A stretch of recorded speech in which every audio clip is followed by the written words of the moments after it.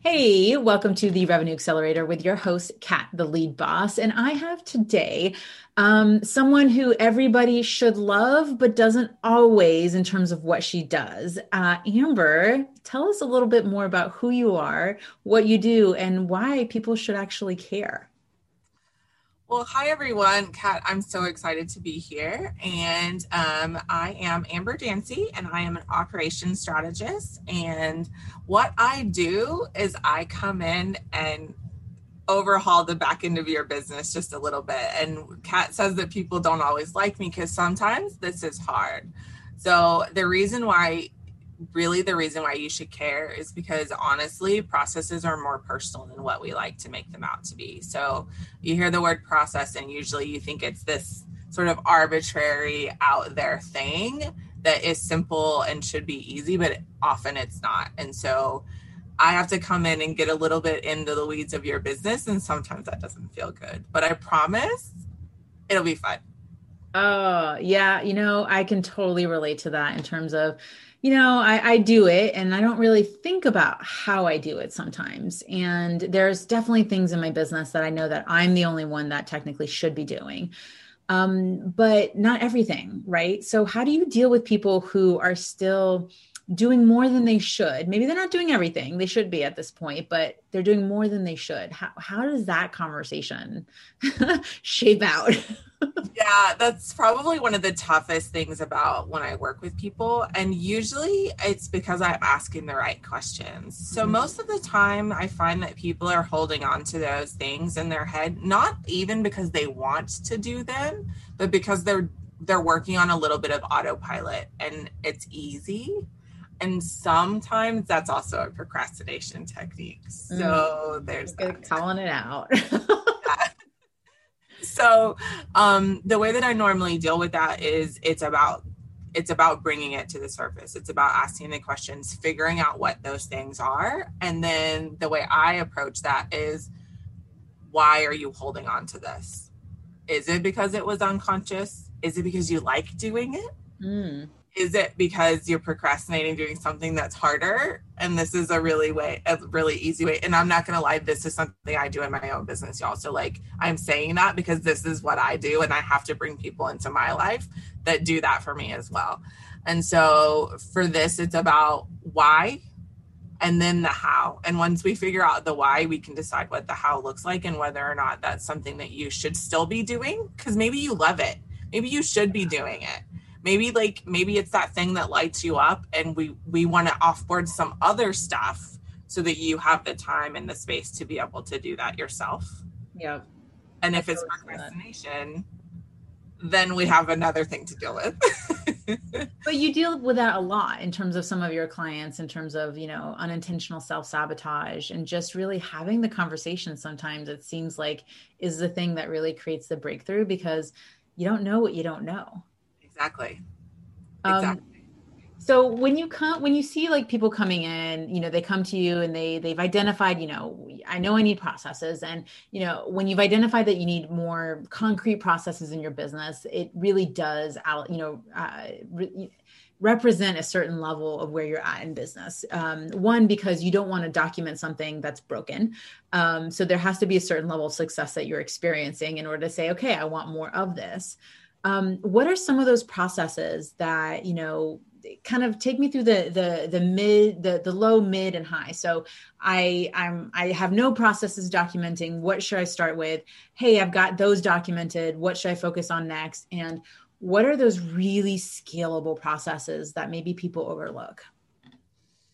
This is always a tough question, Kat, because I think most of my clients and anyone who knows me wants to choke me whenever I answer this question because I always usually follow it with, it depends. But the problem is that every business is different and that it's going to depend on where your focus is right now and where you're at in your business. And so generally speaking, the big processes you want to think about, number one, that's always important are the money processes, like how's the money coming in and how's the money going out, and what happens to it, even at a high level. That's a really important one.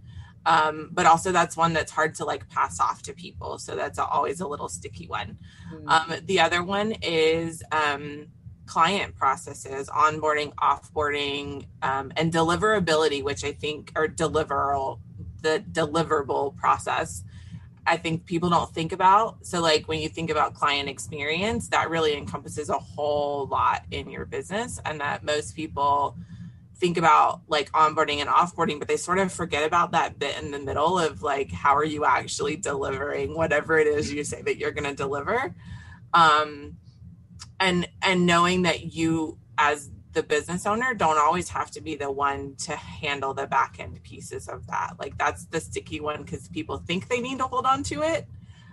And there's a lot of things you can automate or do or like plug team members in that help. So those are probably the first two big ones. And usually the next piece is then how are you managing tasks? So the other big one that most people miss is how are you holding on to things? All those things in your head, those lists, how do you process what comes out? And how does your team know what to do? And that's one that I think a lot of people miss, again, is that like business owners hold all these things in their head and then wonder why they're so stressed and overwhelmed and can't figure out how to focus. Well, yeah, because you wake up at 2 o'clock in the morning being like, oh shit. You got all this shit in your head. So you need to get it out. You need to do something with it. It needs to come out and go somewhere. And you can't direct a team. Like you can't bring on a team if you don't get that stuff out. And so task processes are a big one. If you're going to start, like if you're looking to scale or you realize you're in a place in your business where you want to get to the next step, that's usually the easiest place to start generally. And then you can build on from there, because that's going to inform a whole lot of other things too. When you start getting all that out, figure out what you need to do next. I love that. So, a lot of people talk about the levels of delegation of like the things that you should be doing. And then the things that, you hate doing being the things that you delegate. Now, in my world, I do run across people who don't necessarily love doing lead gen or who don't necessarily love doing sales because they're not great at it yet. Right. So even though they want to delegate it, they shouldn't, because in order to, get past those 7 figures, then it's something that they need to create consistency and predictability with. So what are the things that people should start delegating and documenting first? Ooh, look at that. I'm sure I'm not original with that thought, but it just kind of hit me. What should they be delegating and documenting first? Because you can start documenting a whole bunch of stuff, but it doesn't necessarily mean that it's ready to be delegated.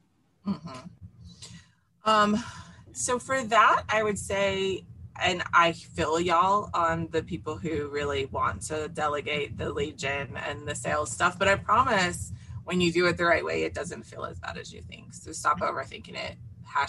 # Amber's words of wisdom.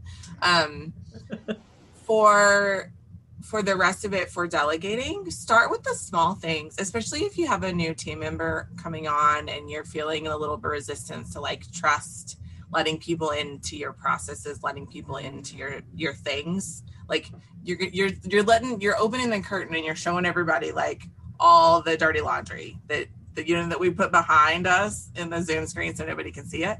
That's what's happening. And so when you bring a team member on, I think that that's something that holds people back. So I encourage you to just be really upfront. When I bring on VAs, I tell them, be like, I do this for my clients, but I need you to do this for me. So like, I want you to chase me. I want you to do these things. I love it.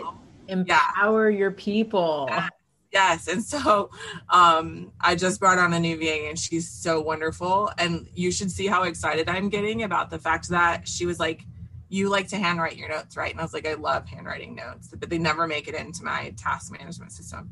And she was like, well, take pictures of those after you've gotten out of client meetings and send them to me. And I like lost my mind. I was like, you really want to do that? She goes, yes, please. So like, think about the things that aren't working or that you're not sure.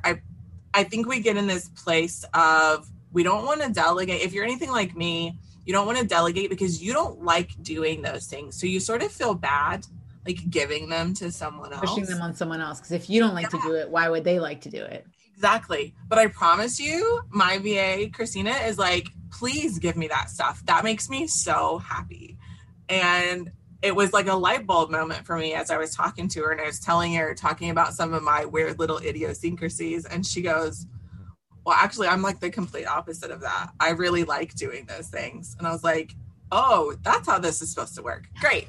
So so those are the things. So I would say, like, look at those, try to like take your own bias out of it. And if it's simple stuff that's like causing you time and you know it's causing you time, talk to your team members, talk to people around, ask the question and start there. And then once those things start building up, it'll get quicker and easier. It's like building up that muscle. Like we're getting past the resistance with the little stuff. Yeah.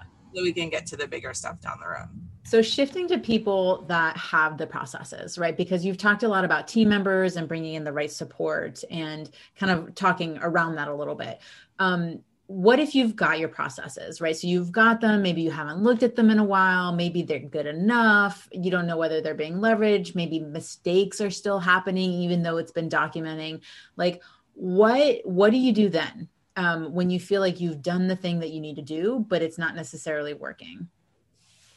You bring in somebody like me, Kat. That's what you do. Like, okay, sorry, shameless plug there, y'all. Honestly, it's about getting an outside perspective. So it's normal. Like, processes are going to change. I don't know if y'all have noticed this, but we live in a really ever-changing world. And like, if we're all the same for me, nothing's changed. Right. But we're working in, like, everything online is changing so fast. Like, it's not unusual to have things come up, new tools, new processes, new ways of thinking. We sort of think, I think people think that process and documentation is like a one-time fits all solution. It's not. Like, it's something that has to be done regularly and reviewed. And usually the best person to review it is the person who's actually doing it first. And then number one, it's getting like an outside perspective. So a real easy fix is to have somebody else in the company try to follow the process that's never done it before. Yeah. That's one. Number two, bring in outside someone that has a different perspective to review them. Like, what I like to do is look at them and intuitively, I know it's hard to explain, but for me, I can usually see where the breaks are because I'm not doing it every day. So there's beauty in bringing in an outside perspective. There's beauty in bringing in someone who's not dug into the day-to-day of your business, because they're going to see things that other people don't. And like, if somebody's running a process, probably they're not actually following the checklist every time. They're not actually following the SOP like step by step every time. Or they haven't updated it, right? Like they're right. And they're doing this thing independently, and it's more of like a parameter versus a blueprint. Right. And so what I like to approach it is, it doesn't all have to be done at once either. So I think that's the other thing that people get caught up in, is you don't need to, like, once we've done it all, that doesn't mean that every year we spend an entire month overhauling every process in the business till everyone like wants to kill everyone else. Like, it can be something that's just part of like monthly maintenance, ongoing stuff, being able to, what processes are we using, or like challenging your team members to pick a process each month and review it, and then get somebody else to review it. So first they review it and see if they've actually works. Naturally they're going to catch it, and then have somebody else try to do it. And if they can do it, then great, process works. They may come up with some really cool stuff that you never thought about, or things that connect together that you've never thought about. And then if you're really wanting to overhaul it, have somebody outside the company look at it and see what happens. So what do you see people doing as like mistakes that maybe they don't realize that they're doing when it comes to documenting their processes or having their people, go through processes? They make it harder than it has to be in the beginning. Like, it can really be just as simple as like screen capturing what someone is doing the first time. So like, if the excuse for everyone, if you say the word process and everyone says, I'm too busy, I usually chuckle, because I'm like, but you still have to do this, right? So like, we're still doing the process, however you want to look at it. Right. So screen capture it, and at least a first step, like at a minimum, get a video of it, like get it down so that when things aren't so busy, you can go back and document that. Or another really fun hack, if you will, is if you're bringing on new team members that you're training, have them document it. So you, especially like as a business owner, you asked me earlier, like how to get started. That's another way that the business owner, like you can just, when you're, the next time you do that thing, whatever that thing is, get a really good screen capture of it. And then when you bring on your first team member, their first task is to watch that video and to create an SOP. And then they sort of own it, which gets them involved too. So what are the like critical components that should go into an SOP? I mean, other than opening up a Word document and writing step one, this, and, you know, now I start seeing all these Visio charts and these decision nodes and yes and no. I did business process reengineering. So, woo. None of that. No, Kat. It doesn't need to be that complicated. It really is probably who, what, when, and how. So like who owns the process? Like genuinely. What is the process? What are we doing? When does it need to be done? And then how is it done in this company? Because how it's done in my company is not going to be the same way it's done in your company necessarily, Kat. Or it might be mostly, but there's this one little tweak that fits my business that doesn't fit yours. Right. It's really important. And to how we do business. And that's why I fall back on my it depends comments, because I don't believe there's a one size fits all process for businesses. I can give you like a baseline, but it's always going to need to be tweaked to whatever you're doing, because that's what's going to work best for you. And that's what's going to work best for your team. Because how we do it, like, we're not always going to all get to the same place at the same way. We're all headed for the same place. But how we get there is going to look very different often. So it doesn't have to be the way that I do it as long as it works. I love that. I mean, there's so much in there in terms of like, one, it's unique to you. So your mechanism and your thought process, especially as you're building and growing your business, there's so much of you that's involved and infused in all of it as you're scaling it. And two, it's still there when you're, you know, you've got teams and you've got more hierarchy and things like that, because your voice and your brand still needs to be infused versus someone's other, you know, and I'm thinking like, you know, content, for example, as an example, or, you know, how the CEO would engage a customer and client versus how a rep would. And that client or customer should feel the same way, whether it's that CEO or whether it's that one new client representative or that intern, if you will, should still have that same level of care and support. And just there's a piece that you kind of mentioned it, and I just really want to highlight it, which is it's in terms of the what of the process, it's not everything, right? So like there's these huge, it's not like, here, we're going to document your sales, right? Like, no, let's start and break off a small chunk and start with that. And all of these pieces fit together like a puzzle. So we've got this big image, and all of these puzzle pieces are each individual processes. Oh, look at me. I'm just like, and they all fit together to create this big picture, but each and every single piece is important, or else the process isn't whole. Absolutely.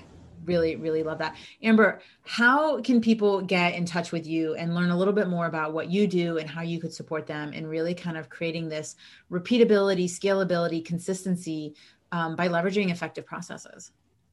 Awesome. So probably the best way to start is to, I have this really cool freebie that's all about stress-free processes, and it's really in depth, and it'll take you through like how I start and the checklist I use to create processes in my business and with my clients. So if you go to hiddenpath.link/stress-free, you can get that freebie and get started there. And then after that, you might just have me popping into your inbox, which means you're now stuck with me. So that's how we do. You're in the funnel. But don't worry, guys. That is going to be that URL is going to be in your show notes, just in case. It's hiddenpath.link/stress-free, which is always nice when it comes to processes. Amber, any parting words or words of wisdom, if you will, for the listeners today? I would say stop overthinking everything and just pick one and start. Like, if you have that thought coming up in your head and you're like, I know that I can't get where I need to go right now, and that it's a process, or because you're overwhelmed and need help, just pick one and do it and see how it feels, and then pick another. And I promise you it'll be a lot easier than you think it is. Awesome. And then if it's still overwhelming, get help, get support, get help someone help you make it happen faster. Awesome. Thank you ever so much for joining me today. Thanks for having me, Kat. I really appreciate it.